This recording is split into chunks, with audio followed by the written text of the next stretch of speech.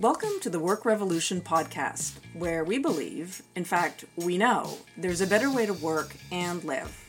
And we are here to challenge the status quo of obsolete workplace practices and ideas about leadership. I'm Lisa. And I'm Deborah. Along with you, our listeners, we're evolving our thinking about what it means to belong, innovate, and create change at work. Join us as we dispel the myths of meritocracy, hierarchy, and other bullshit practices that get in the way of all of us harnessing our full potential to make a better world. Welcome back to our listeners. Hello, Lisa. How are you doing today? I'm good. Deborah, how are you doing? I'm doing really well. Today, we are going to talk about one of my favorite things to talk about, and that is how organizations terminate employees. This is an area where I have a lot of experience and a lot to say. So we're going to set the scene a little bit for how this is typically done these days. I think a lot of people will be very familiar because it's either happened to them or a colleague or a family member. So most people will be familiar. And then we're going to talk about some of the fallout and the downside to that, and talk a little bit about, are there some opportunities here to do things a little differently? So just before we get into that, the reason why I say it's something that I know a lot about is because I've had over 20 years in career transition consulting. So what that means is, for anybody who's worked in corporate America or elsewhere in the world, but generally speaking in corporations, and they go through a restructure, a downsizing, or just a one-off situation where an employee is being let go, not for cause, I'll make that distinction. That's a whole other thing, but for a whole variety of reasons, potentially, that they will call in support from a career transition person. And that's where someone like me would come into that scenario. So the employee would have the meeting, be told this news, and then I come in after the fact. And the organization that I've worked for would then support that individual with a career transition program that the organization is providing. So that's one of the pluses, right? There is career transition support provided, although I have seen a lot of change in terms of the support that's provided over the years. So shall I kick us off? Anything you want to say? Absolutely. And the only thing I would add, my experience is different. I don't work in that field. I don't know if I have the pleasure of saying this or if I should be wearing the cone of shame, but I have been fired 5 times in my career. 6 if you count the job when I was 14 and was fired from an ice cream, kind of a Dairy Queen kind of place. And my brother and I joke about this because I've been fired one more time than he has. So this might be running in the family, but I do have some experience on the receiving side of this. Yes. And people we know, lots of people we know.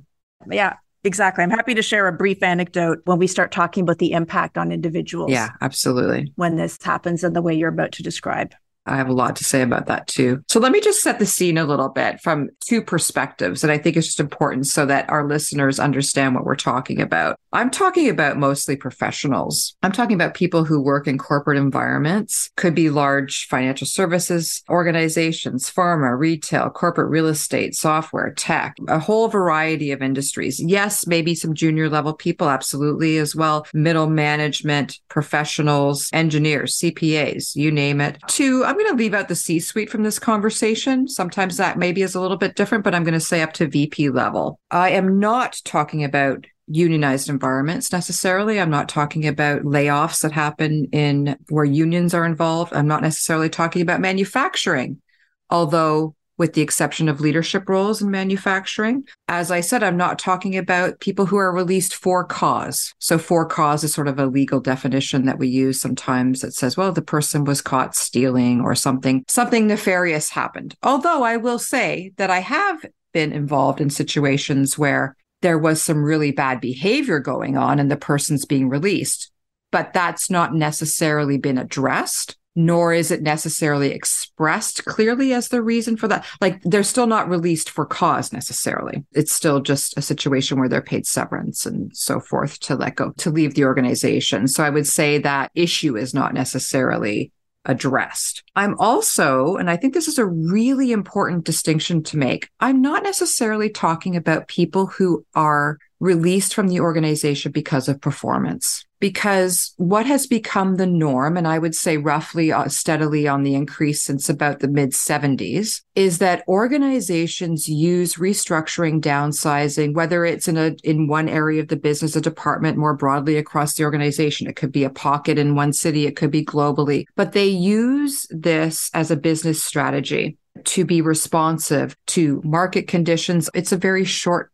term reaction, not always a more long-term strategic approach to take, but organizations use this because they want more flexibility really in their workforce. So I can say that sometimes, yes, people are released because of performance issues, but I will also say to that, and this is, I think, a really important caveat, that's not always communicated to the employee because it's not well documented necessarily. So I'm going to wager a guess because there's not really good data on this, but based on my experience, I'm going to say roughly half the time that there's a performance issue. It's not necessarily been communicated. And I'll even get information from HR to say that the most recent performance review on file is solid. So there is not a track record there of poor performance, which really means that this problem potentially is just being passed on because it's never fully addressed and the person doesn't get any feedback. So that's what we're talking about when I'm talking about employees who are terminated. The other thing I want to talk about is just setting the scene for how this is done. And I think this will be very familiar to a lot of people. You've seen this before too. I'm talking about the situation where you go into work one day, a meeting pops into your calendar and you go down and your antenna might start to go up. A lot of people will say to me, oh yeah, when I got this meeting, I started to think, oh God, am I getting fired today? And immediately that fight flight response will start in that person. And sometimes they're just taken by surprise more when they walk in the room. And usually there is sitting a person from HR and the person's leader in most cases. It can be a very, very brief meeting. The manager will deliver something that has been pre-scripted usually. So that might be just a couple sentences. Often I've seen the leader leave in less than a minute. So in other words, they deliver the message, today is your last day, business decision has been made to terminate your employment. A reason may or may not be given. The reason might just be business decision, and that the leader will then leave the room and the person will be left with HR to talk about their leaving package, a bit about their exit that day and how to handle that. Someone like me, if there's career transition being offered, might be waiting in the wings and will come in to meet with that person and talk with them privately after the meeting with HR. So it's always a scenario where you're just not sure what to expect when you walk in the room. And usually what happens is the person is not allowed to return to their desk. That's the most common scenario. And somebody else will go get their immediate belongings. So it might be another individual in HR. It might be the person's leader. Sometimes they refer to this person as a runner who will go get, if the person has a purse, a cell phone, personal belongings, their boots, their coat, their lunch, and bring it to the room. And if there's anything else, then the organization will say, well, okay, we'll arrange another time or we will arrange to have it shipped to you. Often the career transition person might be asked to walk that person out the door after the meeting. Sometimes the person it's a little less stringent than that, and the person will leave on their own. But either way, they're leaving that day. The one last thing I will say about this is often an individual who's been with the organization for a while. Maybe they've been there 10, 15, 20 years. Just recently, I had an employee who I met who'd been with the organization for 20 years. And again, not a performance issue.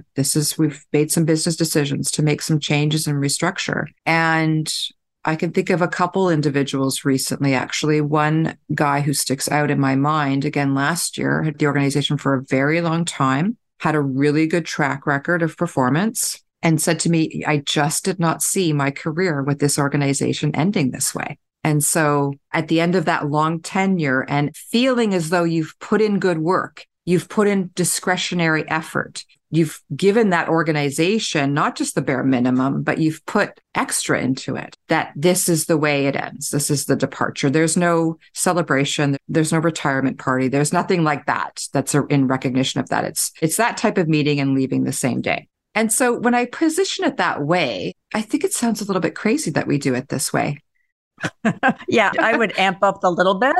Okay, amp it up. What do you got to say? Yeah. So I was actually going into more feeling than thinking as I was listening to you, because I remembered once one of my moments of being released to the marketplace, otherwise known as having my ass fired. It was done over the phone.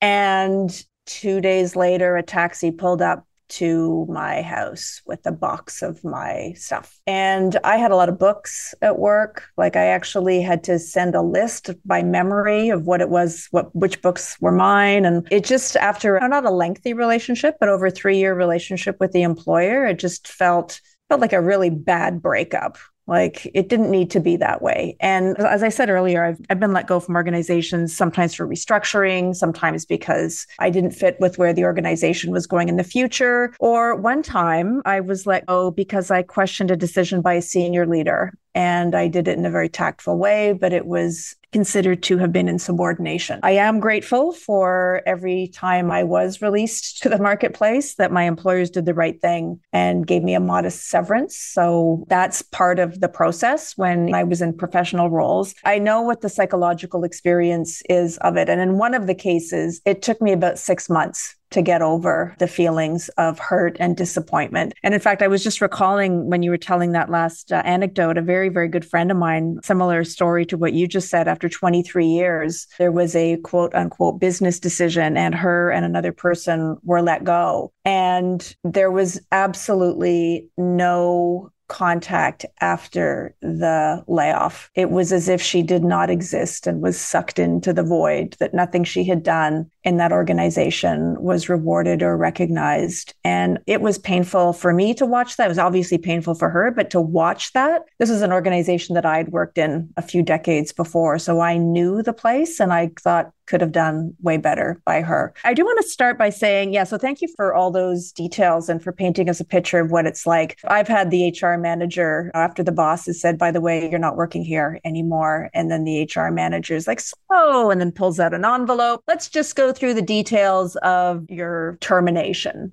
I think the last time it happened, I'm like, listen, I'll read it on my own and I'll let you know once I talk to my lawyer if it's good. Because after you've been through this a few times, you don't have that sort of huge explosion of bewilderment. Like you're just like, okay, I've been through this before. I know how it works. And in fact, I still have the name of my last employment lawyer on my phone. So all good. And by the way, I'm not belittling people. I'm only saying it this way because the first time it was an absolute shock. The second time was an absolute shock. The third time was an absolute shock. After that, I got that I would get hired again somewhere or I would find work. So anyone listening to this feeling that your name is mud in this town, that's not true. You have skills and abilities and talents and a history that many employers want. I just want to add that. But I do want to say something when you talked, Deborah, about it's a business decision. Now, I get my back up a little bit when I hear this sort of lack of human connection in that language. So it's just business. It's a business decision. To me, that's the coward's escape clause because a couple of reasons. The person who's saying it is not someone who's losing their job and would probably feel differently and wouldn't say that if they were. It's usually said by someone who's acting in a manner that advantages them and disadvantages you. And it's this kind of weird logic because nothing is just business. Businesses are run by people. Decisions are made by people. The singular of people is person. It is personal. When people are let go, it's personal. I'm not saying it's that there's something bad about you and you're a bad person personal. What I'm talking about is that organizations will really do all their best to woo you and to bring you in through the recruitment phase, and you're welcomed in and you're onboarded and you're an asset to the organization. And then you're treated like a disposable wipe when your time comes to be laid off. So I just want to say I feel very strongly about this, that every business decision is personal because it affects people. Now, the other part of this, and I thought this was really, really interesting. So there are a lot of layoffs going on in the world of tech, Amazon, Google, Meta. And I was just reading actually today, I was following up knowing that Google had laid off thousands of people. And it was done in a sort of emailish kind of way. Organizations, I know we've heard this about Twitter, where people try to log on and, no, you can't get into your email anymore and you can't access any of your files. And then you find out later in the day through an email, or somebody who's also been laid off calls you and tells you you've been laid off. So there's a lot of this really bad, inhumane behavior. But what I thought was really interesting in the Google case was that the employees wrote a letter back to the CEO because of how the firing was done. And part of the way that it was done, as I said, was impersonal, but it didn't take into account that some of the people who were being fired were Ukrainians and were in the United States on a work visa. And without the work visa, they would be returning to a war zone. So this wasn't taken into account. The other thing that wasn't taken into account, the hundreds of job postings that Google had listed for people who might have been able to fill these roles. So no effort was made to match the talents of people who were being laid off to the roles that were available. And then there was people being laid off while they're on a maternity leave, while they're caring for a dying relative. Like, to me, this is the stuff I find really gets under my skin, because companies are very quick to make a ton of profits off of people's discretionary effort. But at the slightest whiff of recession, or as you said earlier, we're being responsive to market conditions. They're not acting strategically. This isn't part of a plan that includes, the market might dip for a little while, but we believe in our people because they've made us into what we are. No, it's like jettison the extra cargo without a thought to the human lives that are behind it. So I get that businesses have to make tough decisions. To me, it's the lack of humanity that we bring, particularly to layoffs and firings, I think points to potentially a better way of doing things. So thanks for asking for my thoughts, Deborah. Yes, I did have a few thoughts. As always, of course. I mean, to your point about it being personal, it always feels personal. Like, yes, business decisions might need to be made. It's how it's done. It's how it's communicated. I mean, we could argue over the business logic. Is it long-term, short-term, without even going into, is it really sound financial decision? I mean, there are studies that say not necessarily. There's a huge potential downside to that. Even from a financial, stock prices tend to dip. One study showed that there's a drop in profits for up to 3 years sometimes in organizations after a restructure or a layoff. There is a 20% decline in performance with the remaining employees in the organization. So there is a potential cost and downside to this too. And not to mention the fact, when we talk about long-term, short-term, I have in the past few years, I've seen this happen a few times now, where the individual who's being released, again, as part of a restructure, not performance related, has been with the organization for less than a year. And I think, if I recall correctly, the record is 4 months from my personal experience. So meeting someone who literally has only been in the job for 4 months. So what that means is that the organization went through a hiring and selection process, which takes time, and there's a cost associated with that. Hired the individual, onboarded them, started investing in their training, development, getting them up to speed. And within 4 months to a year, has decided that the organization is going in a different direction and releases that person. This is someone who may have resigned another perfectly good job that they might have been in for potentially a long period of time. And so when I talk about that short-sightedness, I do see things like this happening. And with the Twitter example, Twitter's been obviously really interesting since Elon Musk took over, and I'm certainly not necessarily following super closely, but I am on Twitter and I do see a few things. I did see one exchange there where a former employee of Twitter was talking about their experience where they spent about a week trying to confirm that they had indeed been fired because, and this is an extreme example, I'm not trying to suggest that this is the norm necessarily, but are we moving towards this kind of thing becoming the norm? Maybe. I hope not. But in this particular case, the person went to log in one morning and just couldn't log in, but did not receive any communications and was trying to confirm with their HR representative, with their leader, is this what's happening? And couldn't get confirmation about it. So it left in this sort of limbo. So the way I think about this is when I think about the effect of this, I'm just going to call this a workplace practice. This is kind of how we let people go in organizations for, like I said, not with cause, but for a variety of reasons, not necessarily performance related. So I think of the effect in three ways. And maybe we can dive into these each a little bit. The first is the impact on the individual. And one could argue that, well, why does the business care about that? The individual's gone. Why do we care about how it's landing with the individual or the impact? And quite frankly, the organization doesn't usually doesn't know the impact on the individual. Someone like me might know it, but that feedback doesn't go back to the organization because my conversations with that individual moving forward are absolutely confidential, with rare exception if I think the person's, going to do harm to themselves or property or something like that. But I treat those conversations as confidential. So the organization doesn't necessarily know the full impact. However, I would also say that these individuals go from company to company to company, and they take those experiences with them when they walk into other organizations. And over time, it's contributing to a culture that has certain beliefs and attitudes about work and about corporations in general. We'll get to that a bit later. The second way that I think the impact needs to be thought of is, what is the impact on the people left in the organization? We call them sometimes survivors. What does it mean for those people? What does it mean for the culture in the organization? And then lastly, I would say, what is the broader impact? The fact that we have a couple decades now where this has become more and more common. Younger people have seen this happen to their parents. They're developing attitudes about work and about corporations. They're now coming into the workforce. People have seen this happen to people they care about, to coworkers. What does this mean about how we feel about the world of work? And we've certainly seen a lot of fallout since the pandemic of quiet quitting. And there is an anti-work, I'm going to call it a movement. I think it's fair to say there's an anti-work movement, especially amongst Gen Z and the Great Resignation and whatever other terms we can come up with. So those are the three areas that I think are important to think about, going from the more micro view in terms of the individual to a really, really macro view about how we feel about our world of work in general. So let's start with the individual. Any thoughts on that?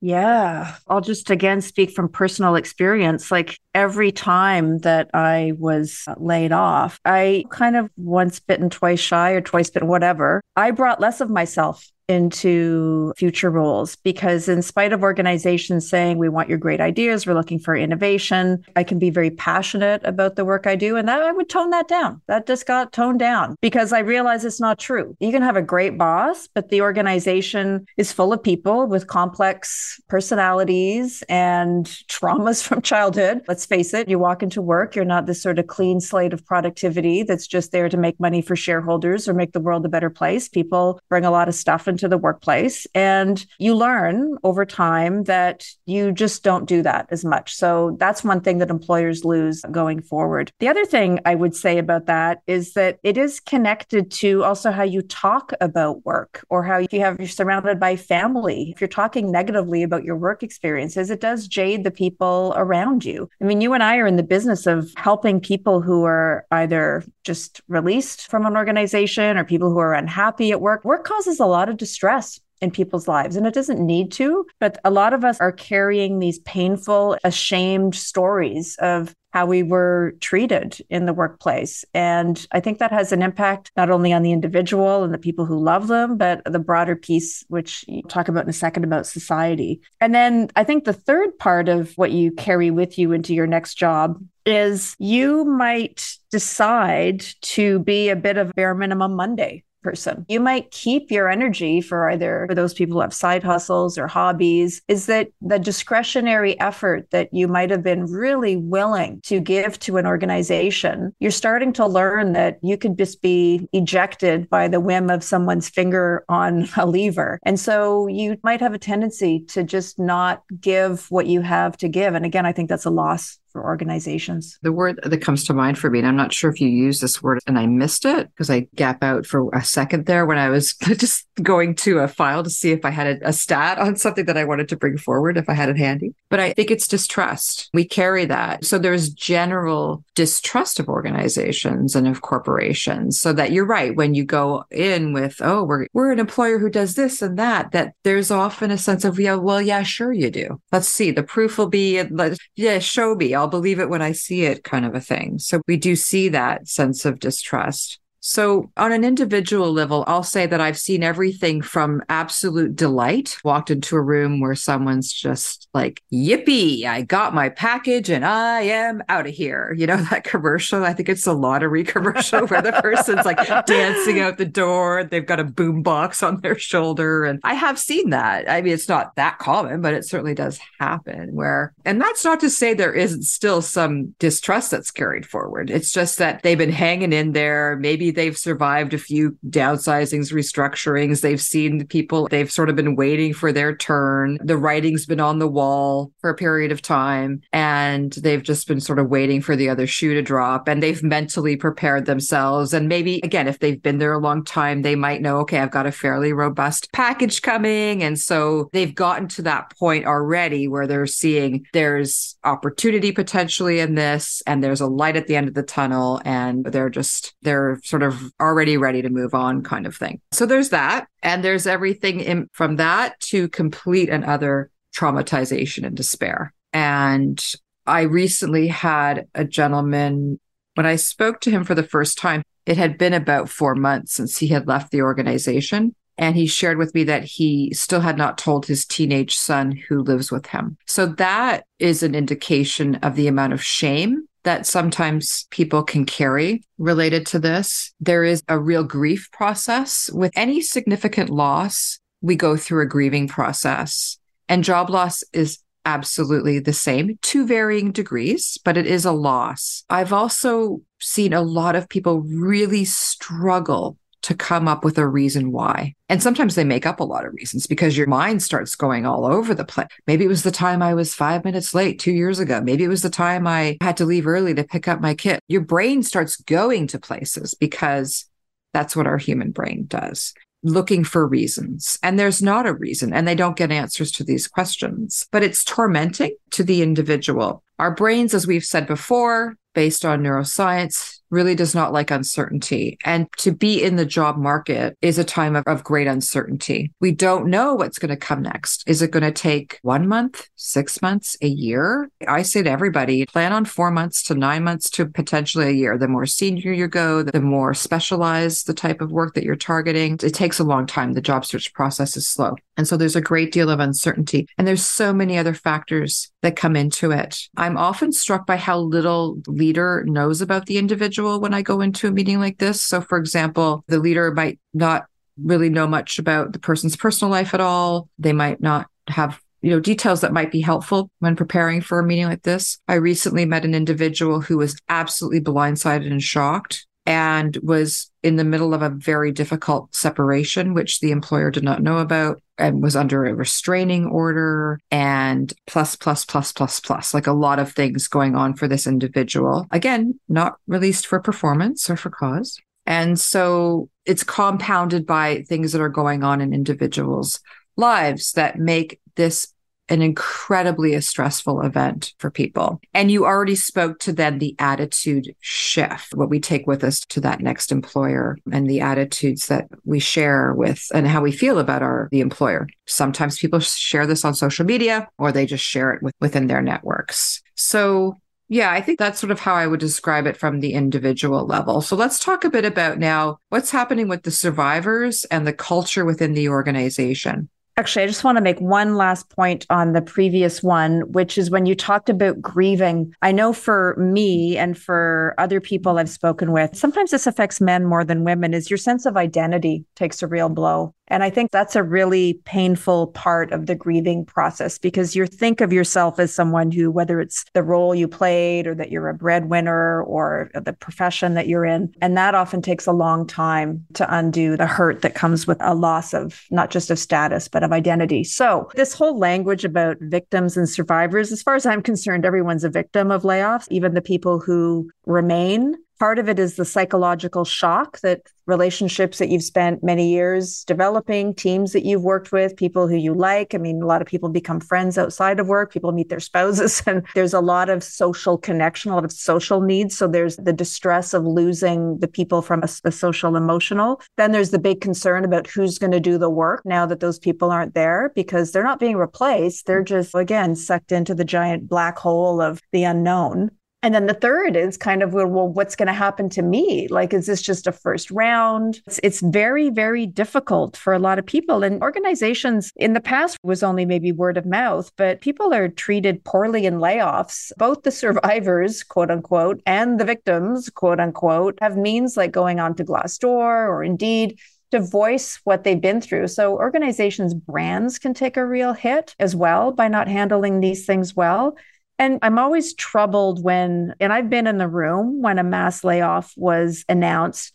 And this sort of like, for those of you who are leaving, you're getting a package, like they're kind of squared away. But for the people who are staying, like there's nothing for them. There's no, you're staying package. If you're having problems, we've got an EAP program for you. It's on you to deal with the fact that you're having any distress. But really, I was told in one of these situations how lucky I was that in spite of a third of the organization being letting go, that I had been chosen to stay, as if that was like I'm supposed to fall on my knees in gratitude in perpetuity. I just felt I was kind of in shock that this was happening. So yeah, it's, what does it mean for people who leave? What does it mean for people who stay? Both of them go through a period of loss and shock, and there's a lot of distress all around.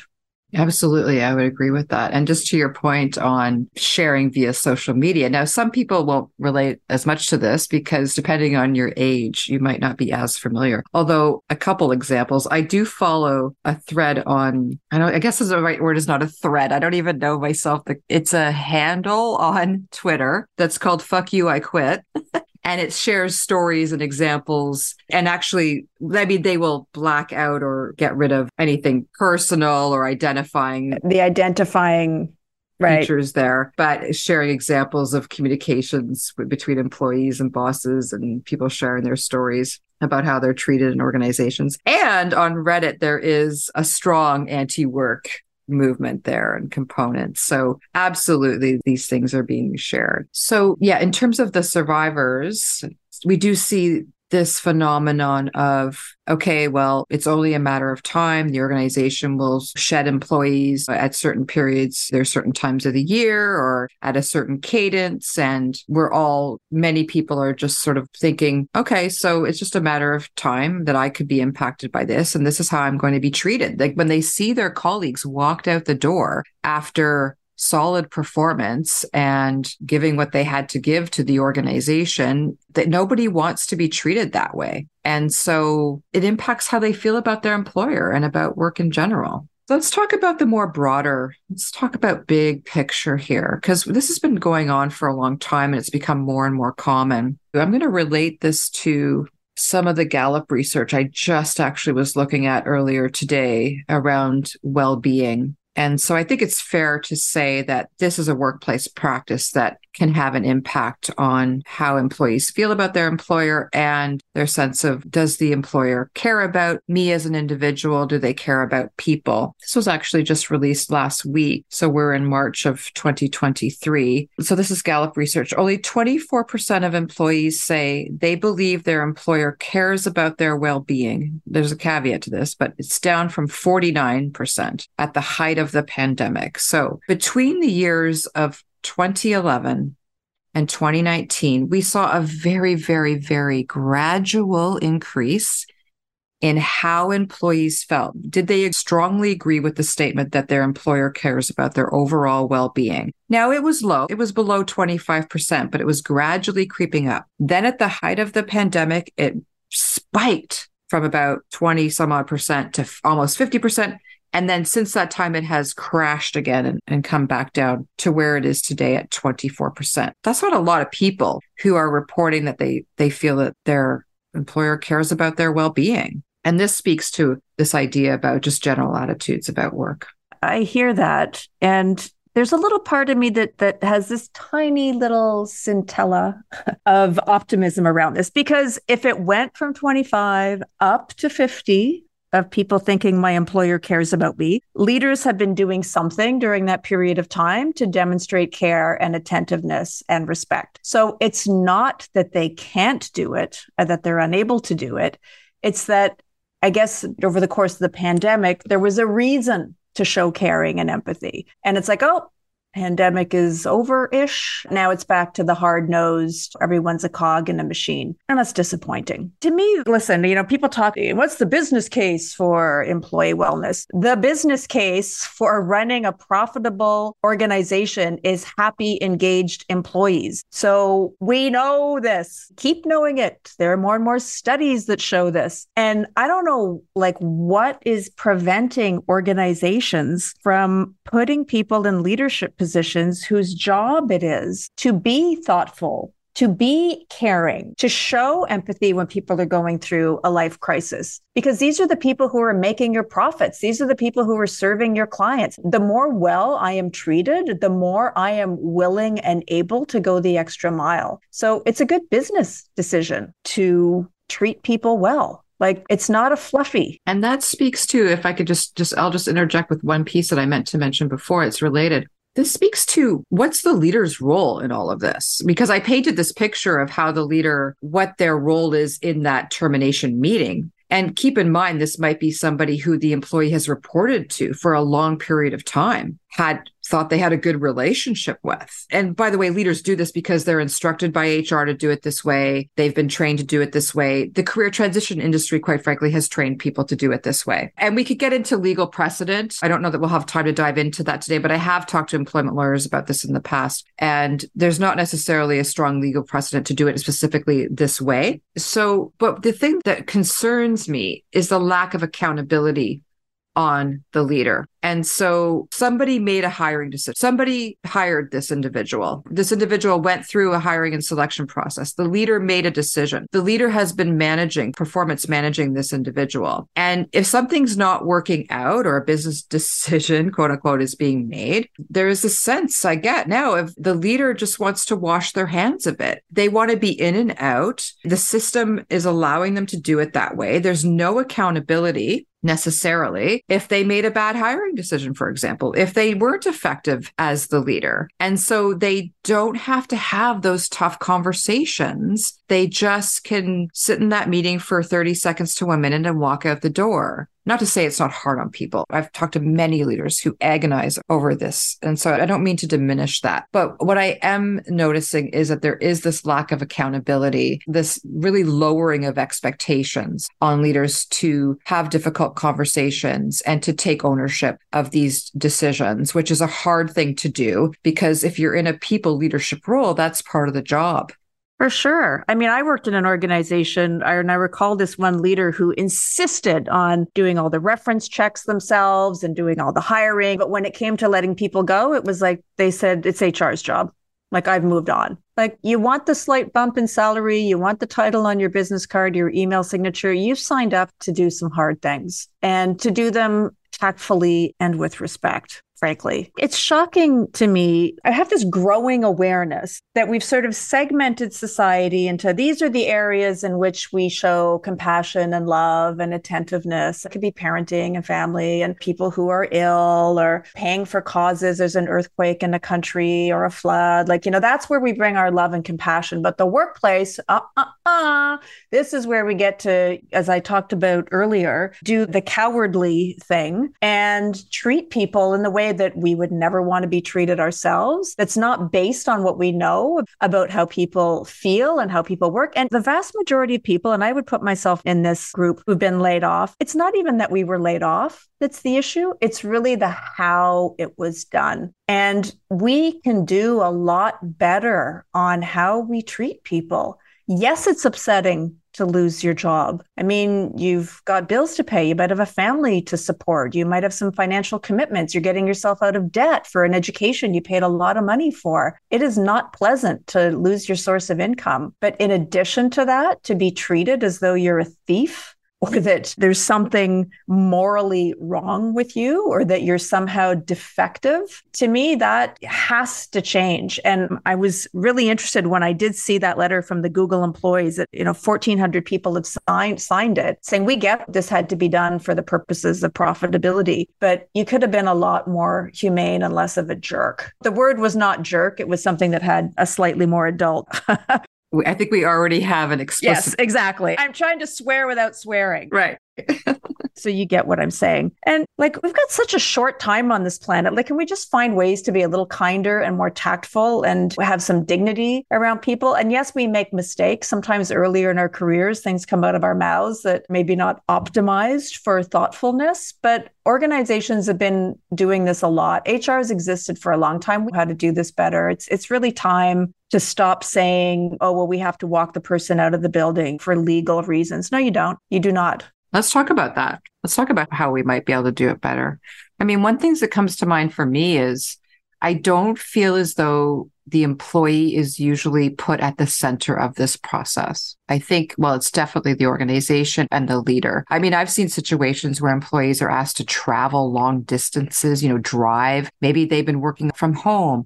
Or they're a person who maybe they work in a smaller regional office, but the boss is somewhere else. Drive into the office for an hour or 2 hours to receive this message and then drive back home. I've seen people get this message in hotel rooms because there was some reason why it had to be done that way. They're at a conference or something's happening. I've even seen people fly in to a head office, a location or something like that. Most of the logic that goes into these decisions is what's convenient for the leader. And to our point about accountability, this is not a time when the leader's convenience and comfort should be at the center of this process.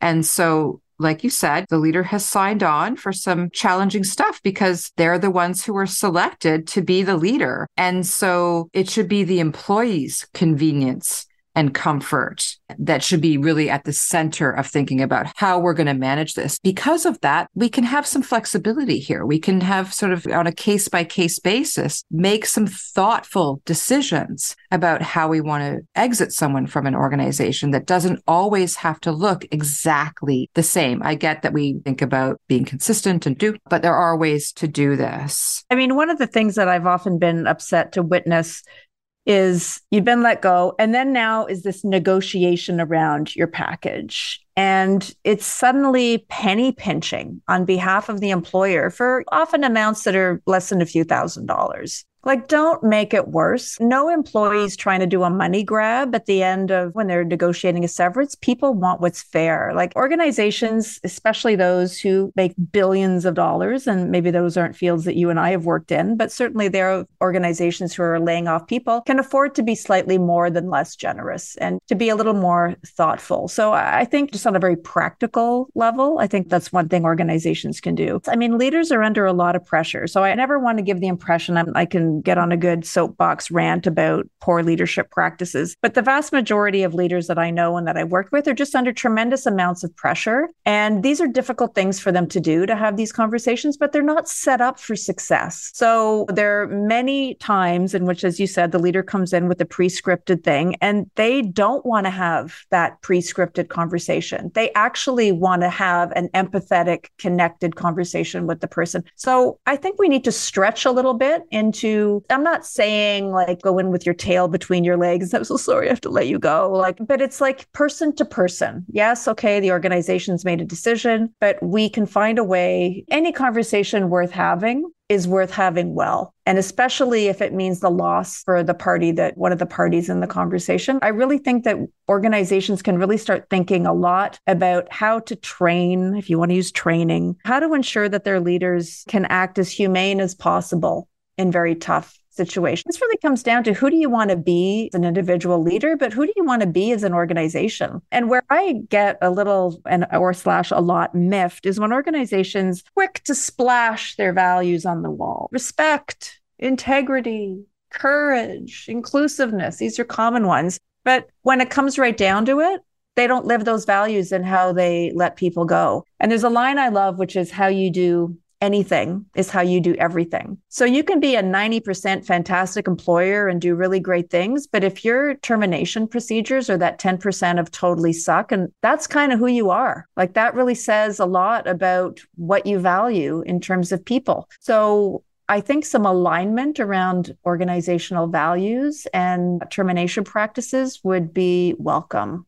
That's a really good point. How do you want to exit people from your organization that is in alignment with your values? That is a great question for an organization and organizational leaders to ask themselves. And to rethink this practice, which I realize is not a small undertaking. Like, this is something that we've come to feel is just the way things are done. And so I realize that I am going out there on a limb a little bit, and I'm asking organizations to stretch their thinking in this area quite a bit. But I absolutely believe that and in fact, it is done differently. It is done differently in other parts of the world. It's done differently in parts of Europe, not just for legal reasons, just because they don't want people at the door who have been there for 15 years. And it's a business decision. It's not because of the individual, and they just don't want to treat people that way. And this can happen, to your point, over a couple meetings. I think, again, if we go back to what we know about brain science, certainty, autonomy, choices. Where can we offer the employee some choice in this? It's not a choice whether to stay or go, but in terms of how this exit unfolds, how they want to leave, how they want it communicated. Do they want to be part of that? Especially in situations where we're talking about long-term employees who, again, have a solid performance record. Really, do we really want to be walking these people out the door? Can this not be a couple conversations with the leader, with HR, maybe present for some or all of that? Or maybe it's have a meeting with your leader. This is what's happening. Let's go home and think about it. How do you want to handle this? I want to work with you to talk about and come up with a strategy to manage your exit from this organization in a way that will be respectful to you, recognize your contributions, and in a way that takes into account the things that are important to you and matter to you as you leave this organization. I had this little moment of remembering that in one of the jobs that I was laid off from, that message didn't go out. So people were coming to my office, and of course I wasn't there anymore. People were like, well, where's Lisa? And people were like, well, we don't know. She hasn't been here for a few days. Wow. Like, not even the dignity to the people remaining to let them know. Like, that just said everything to me, further enshrined my not so great feelings about that previous employer. Like, there's just some things that could be done a lot better. And I think, yeah, I agree with you on that. Like, and when people are like, oh, like telling he's telling people once they're going to be let go, they're going to go postal, to use that word, jump on the photocopier, take an axe to their ergonomic chair. People don't do that. Yeah, there's not a lot of precedent for that. Yeah. We'll handle one-off cases as you need to, but we've gotten to a place where it's like, well, we assume the absolute worst, absolute most extreme, and we treat everybody accordingly. And so there are ways to involve the person in that process. And it doesn't mean that, again, we're not offering a choice. Hey, you can stay or go. It's really about, let's talk about the changes that are happening in this organization, how it's impacting you, your role, the decision's made, if decision's final, but let's be inclusive and let's treat people with respect. Yeah, let's talk about the how. Yeah, absolutely. And put more accountability on leaders to be involved in this process and be accountable for the people that they've hired and have been managing, or that they've maybe inherited in some cases. They didn't maybe always make that selection. There's a lot of opportunity here for improvement. And there are a lot of people out there who can consult with your organization on this. There are a lot of professionals in that space, me being one of them, you being another one, who can help your organization to do this in a way that is more reflective of the organization you want to be and the reputation that you want to have in the marketplace. And also, I will dare to say, to help you be more known as an employer of choice. Amen. Amen to that. All right. I think that's a wrap for today. I want to thank our listeners. Please do send us your comments to our website at workrevolutionpodcast.com. And we always love to hear from you. And we look forward to speaking to you again soon. Bye for now. Bye for now, everyone. Thanks for listening. If you like what you're hearing, please subscribe and give us a review. And follow the Work Revolution podcast on Instagram for more great content and updates about our work. In addition to 2 full episodes a month, we have a monthly Ask Us Anything, where we answer your questions about leadership, career maneuvering, and whatever workplace challenges you're facing. Submit your questions to our website at workrevolutionpodcast.com, where you'll find all our episodes as well as learn more about who we are. Thanks to Bernie at Blue Eye Music for our music theme, and to the team at Podetize for production support. Until next time.